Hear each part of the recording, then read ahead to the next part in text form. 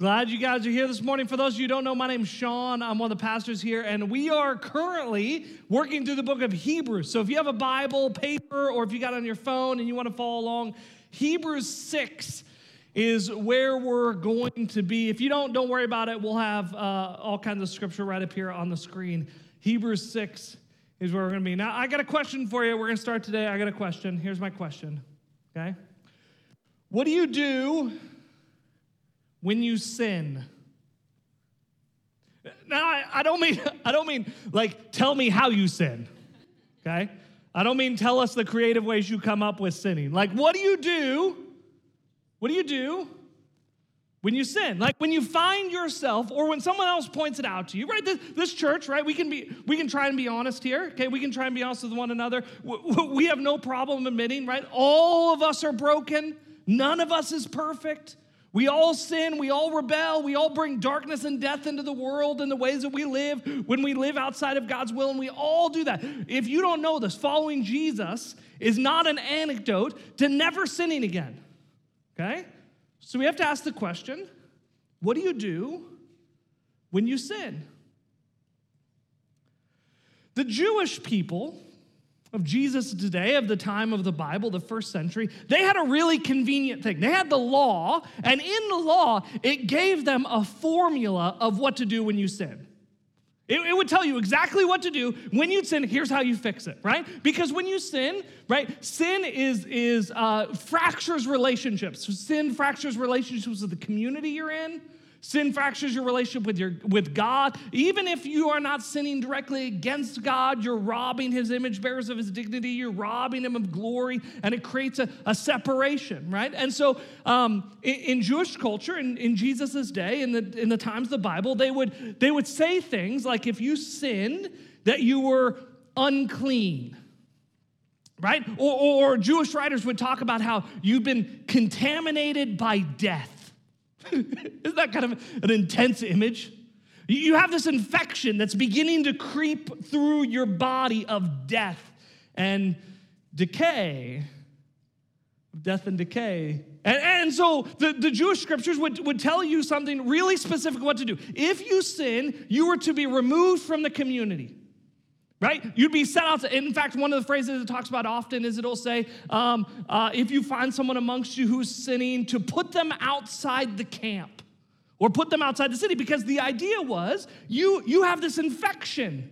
You have this disease that is causing death in you, and you don't want other people to get it. And it's an image of the separation that's created relationally, that you broke something, that you had this relational connection, and now you don't, and so you'd be outside the city. And then it'd give you this math equation, right? I wrote some of the examples down throughout the book of Leviticus. It'd give you some math equations. It would say, if what caused you to be outside the city was you perjured yourself, right? So let's just talk examples, right? If you're at work and your HR department calls you in to get your perspective on a situation at work, and you kind of give most of the details, right? Maybe you twist the details just a little bit. Maybe you're at school and something happens at school, and a teacher wants to talk to you, or an admin wants to talk to you, and you just happen to forget to tell one person's name. What do you do if you perjure yourself? Well, Leviticus, the Hebrew writings, it says that you should sacrifice a goat. Anybody have a goat around? Sacrifice a goat. What happens if you break something at church? Right? What happens if you break something at church? What happens if you steal something from the church? What do? Right? You guys all look at me all innocent. Let me tell you, in the last decade, we've bought a lot of ladders because people borrowed them, right? What do you do if you break something at church? Well, it tells you, Levitical law tells you this is how you fix it, right? First, you get put outside the city because you have this broken relationship with the community, you have this broken relationship with God, and then here's how you mend it, okay? You sacrifice a ram, the value of what you broke plus 20%, okay? Sacrifice a ram, plus 20%. What happens if you steal something? Okay? If you steal something, maybe, you're out working in your field, and, it was ancient Near Eastern culture. They didn't have combines that navigated on GPS with coordinates of every property line, and you're out, and you go a little bit too far into your neighbor's field, and you realize after the fact that you were supposed to stop at the first oak tree, but you stopped at the second oak tree. What do you do in that situation? Well, it says you pay back your neighbor 20%, and you sacrifice a ram or a lot of rams, the value of what you stole. It's really convenient because there's always a math equation. If you do something wrong, here's how you fix it. When you break something, when you buy on purpose or on accident, because let's be honest, can we be honest? There's sometimes we break things on purpose, right?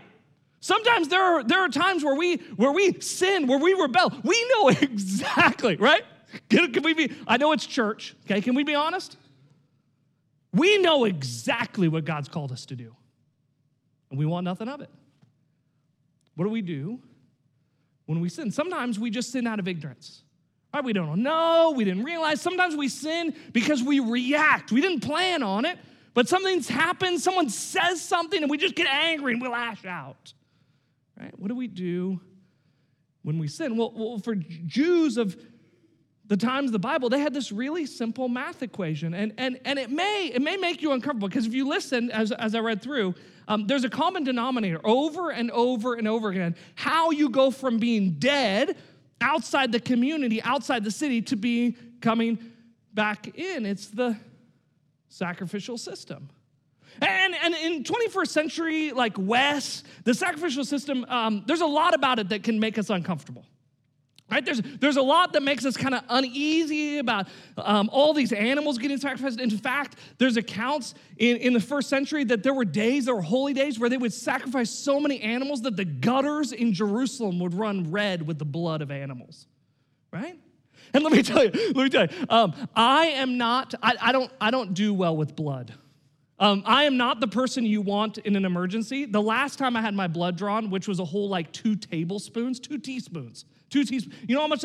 Like nothing, okay? Some of you guys are like, you're a pansy, and I own it, okay? I am not the person you want around. Last time I got my blood drawn, I ended up on my kitchen floor with my feet up in the air, sipping apple juice from a little baby sippy cup, okay?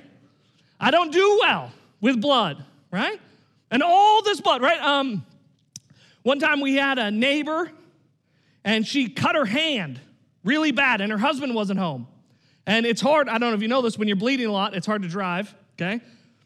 And so she knocked on our door, and I did what you would do if someone knocked on your door and went, why is someone at my house, right? And so I went to the door, and I opened the door, and there's a rag that used to mostly be white and now is mostly red, and she's holding this rag, and there's blood running down her elbow and dripping on the floor. And you know what I said? I went, Dawn! Right? There's a lot about the sacrificial system, the violence of it, the blood of it that can make us uncomfortable, but it is an incredibly dynamic, rich, intense image that's painted here, because it would tell them exactly how they get back into the community, how they fix what's broken. You see, a lot of us have this misunderstanding. A lot of us think that God chose Israel, okay? A lot of us think God chose Israel. Here's the biblical truth is God didn't choose it. Wasn't like there was like a big risk board of all the ancient Near East, and God's like, I want them, right? No, what God did is God chose a man.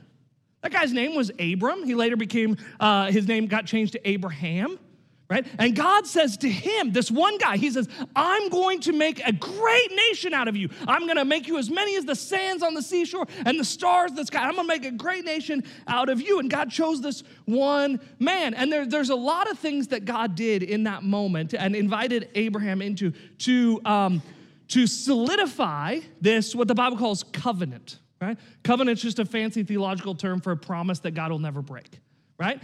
He did a lot of things, but one of them was he told Abraham he said, what I want you to do is I want you to take a collection of animals. They were all 3 years old. Why?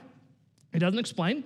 All 3 years old, and cut them in half and lay them on the ground, right? And then it says Abraham fell asleep. And when he fell asleep, he had a vision that this thing of fire and smoke. Now, maybe you've read the book of Exodus, right? And you know what fire and smoke represents. The story of Exodus, God leads the people out in the wilderness, and he leads them around the wilderness by day as a pillar of fire, and by night as a pillar of smoke by day and a pillar of fire by night. Right, and it says this pillar, this fire and smoke, which is an image of God's presence, comes between all those animals sacrificed. Because you see, what God's showing is that through the sacrifices of these animals, he comes to us, not us to him, but through the sacrifices of the animals, he comes to us and he claims Abraham as his own. And so every single time, the people of God would sin, would break something, would be in rebellion, they'd be put outside the city, but then there'd be a simple equation that they would be called to reenact the ceremony that called them his own to begin with. So they would again sacrifice, so that in some way, as if like a door or like a spiritual portal, God could come through the center of that sacrifice to claim again as his own these people. I'll give you a math equation. The question is, with Jesus, what do you do when you find in yourself brokenness and this disease called sin and death? And this is exactly what the writer of Hebrews is trying to answer. Now, I had a professor in college, and he said this. He said, read a paragraph, but only if you must. Read a chapter if you can, but read a book if you care. And here's his point, okay? Before we look at Hebrews 6, here's his point, okay? We can do really weird things with Scripture when we pull things out of context. When we just grab a verse and we go, oh, look at this verse, and we print it on a coffee cup and we put it on our t-shirts and we go, look at this verse. And we can do really weird things and we can do really scary things. But this is the context. This is a story for the Jews. They are people who understand when you sin, when you rebel, because it will happen, this is how things are fixed. Now, the writer of Hebrews is telling us one story. This is the story. This is a whole, if there's a test at the end of your life, and question is, what is the purpose of the book of Hebrews? It's right here. Okay, you ready? It's really simple. Jesus is better. 3 words.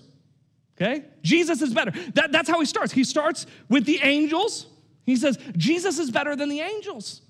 They were messengers. But Jesus is the message. They were the ones who would come proclaim about Jesus, but Jesus is Jesus. He would say, they're better than the promised land.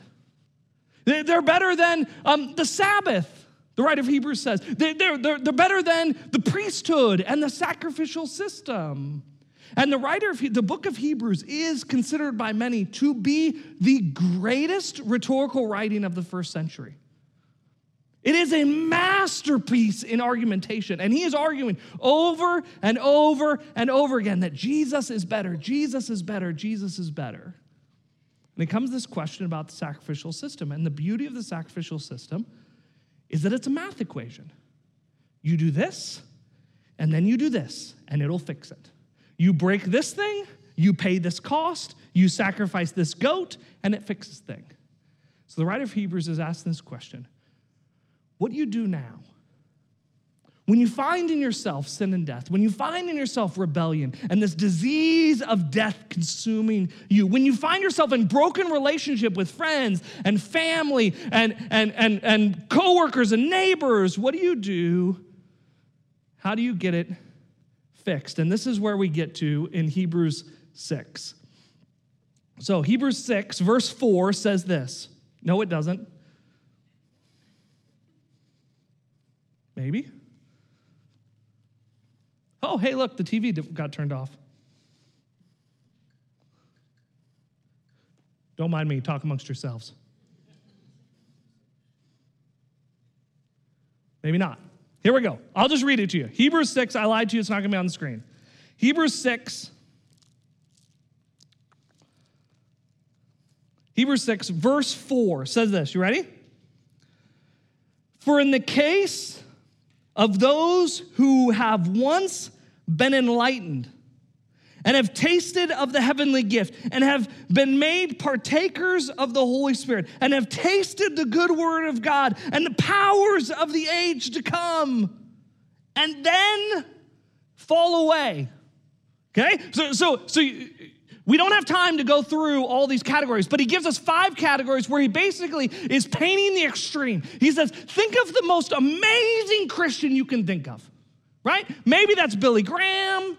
Maybe that's a family member. Maybe that's a neighbor. Think of the most amazing Christian you can think of. They have tasted the heavenly, like this is Paul writes elsewhere. He would, if he was writing to a bunch of Jews, he might say it this way. Philippians 3, he says this. If anyone else has a mind to put confidence in the flesh, I far more, circumcised the 8th day of the nation of Israel, of the tribe of Benjamin, a Hebrew of Hebrews, as to the law, a Pharisee, as to zeal, a persecutor of the church, as to righteousness which is in the law, found blameless. The writer of Hebrews is saying, imagine the most perfect person you can think of, like varsity level Christian. What happens? What happens if they fall away? What if they stumble? What if they find themselves outside the community? What then? And his answer is really striking and somewhat uncomfortable, but it's really brilliant. He says this, and then having fallen away, so let me say this first. Because for a Jew, the answer was obvious, right? If the most blameless person sins, what do? They go and they reenact the sacrifice. They reenact the covenant. If they find themselves outside, they reenact the covenant so that by that covenant, by that sacrifice, they might create a way for God to come to them, to claim them as their own again. What do you do? What do you do when you find yourself outside? And he challenges, he proposes the obvious question. He says, it is impossible to renew them again to repentance, since they again crucified to themselves the Son of God and put him to open shame. Here's what he says. Here's what he's saying. In his rhetorical argument, here's what he's saying. What are you going to do? Right? Like for a Jew, if you find yourself outside, what you would do is you would reenact the covenant. Well, what are you going to do? You're going to reenact the crucifixion? Right? This is intended to be an absurdity. Well, what would you do? What could you do if what gets you into the community, what invites you in, what calls you sons and daughters, if the crucifixion of Jesus is the thing by which God comes and declares you his own, what could you do? Crucify Jesus again? Instead, the writer of Hebrews says, in Hebrews 7, verse 27, it's actually where he sums up his whole argument, and he says this, okay? This is the important part. He died once for all when he offered up himself. Here's what the writer of Hebrews is saying. There is nothing that you could do. Hear me. There is nothing. There is nothing. Let me say it again. There is nothing that you could do that would so diminish the cost paid at the cross that it would be insufficient to cover all of who you are. So what do you do? What do you do when you sin? What do you do when you find yourself broken? When you find this disease of death beginning to consume you? You don't reenact. You remember. Revelation 2 actually says this. It says, remember from where you've fallen and repent. Repent is a fancy word. It just means change your mind. Remember. Remember the cross. Remember the gift of Jesus. There is nothing that you could do, that you have done, that could so diminish. What could you, the writer of Hebrews would say this, right? What could you give that was more valuable than God giving himself? It's been paid. Remember the cross. Remember the gift. Remember the sacrifice. You see, for a Jew, that when they would come and they would sacrifice, it was payment to cover the sins they confessed. But let me ask you this. When Jesus died on the cross, if he is the one who covers your sin, when Jesus died on the cross, how many of your sins were in the future? All of them. All of them. Jesus' blood was sufficient from the very beginning to cover every bit of you. There is nothing, there is no season, there is no night, there is no rebellion, there is no choice that would so diminish the cross that it would not be sufficient to cover you. Paul writes in Romans 8, it says this, "For I am convinced that neither death, nor life, nor angels, nor principalities, nor things present, nor things to come, nor powers, nor height, nor depth, nor any other thing created will ever be able to separate us from the love of God, which is in Christ Jesus." You see, there is no reenactment necessary. There is no penance you must pay. Instead, the call of Scripture over and over again to us, when we find ourselves broken, when we find death slowly creeping in to consume our soul, is to remember. Remember the cross. Remember the gift. Scripture says, he who gave his own son for you. Remember his body and his blood shed. And to remember that it is sufficient to cover all of your death and brokenness and sin and rebellion and guilt and shame. We're not called to reenact, but we are called to remember. And so today, I wonder if you've forgotten. We're going to take communion together a little bit earlier in service than we normally do. If you didn't grab one of these, they're by the door. You can grab one. But I wonder if you forgot. I wonder if, just in the chaos of life, the voices of people speaking into you, you began to believe a lie. You began to think that you were unforgivable, that it could never be forgotten, that it could never be fixed, that somehow you were too far outside the community, that you could never be welcomed back in. I wonder if you've forgotten. Jesus, the night before he was crucified, he took a piece of bread and he broke it. And he passed it amongst his disciples, and he said, "This is my body given for you," because you see, for us, it is not the sacrifice of lambs and goats and rams that creates some sort of spiritual gate for God to come to us, but it is the very body of God himself, the very body of Jesus, our Messiah. So today, I pray that you would remember the cross. Let us eat together.